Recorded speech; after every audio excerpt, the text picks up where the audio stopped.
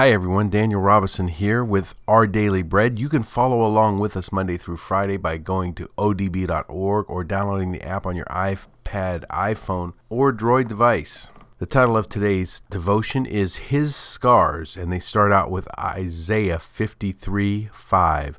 He was pierced for our transgressions, and by his wounds we are healed. And they go on to read John 20:24 through 29. Now Thomas, also known as Didymus, one of the 12, was not with the disciples when Jesus came. So the other disciples told him, "We have seen the Lord." But he said to them, "Unless I see the nail marks in his hands, and put my fingers where the nails were, and put my hand into his side, I will not believe." A week later, his disciples were in the house again, and Thomas was with them. Though the doors were locked, Jesus came and stood among them and said, "Peace be with you." Then he said to Thomas, "Put your finger here, see my hands. Reach out your hand and put it into my side. Stop doubting and believe."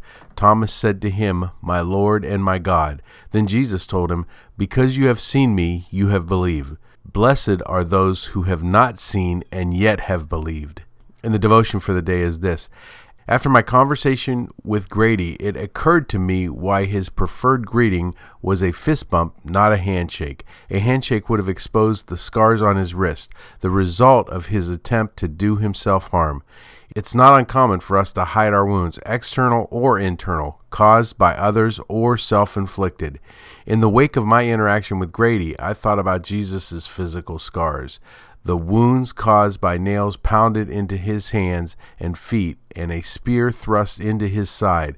Rather than hiding his scars, Christ called attention to them. After Thomas initially doubted that Jesus had risen from the dead, he said to him, "Put your finger here, see my hands. Reach out your hand and put it into my side. Stop doubting and believe." John 20:27.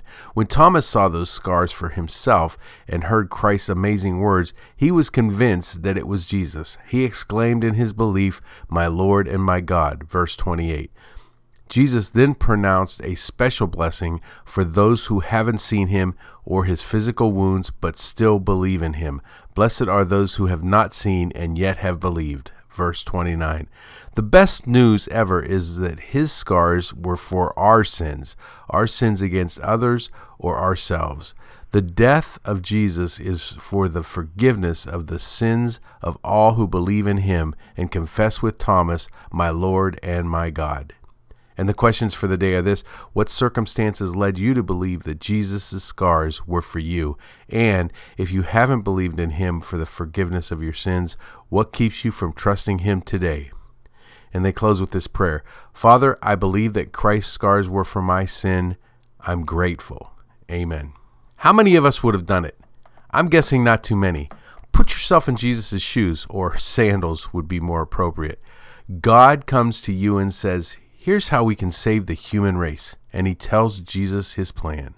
A human sacrifice? One time for all? And who's it going to be? Wow. What a load to bear.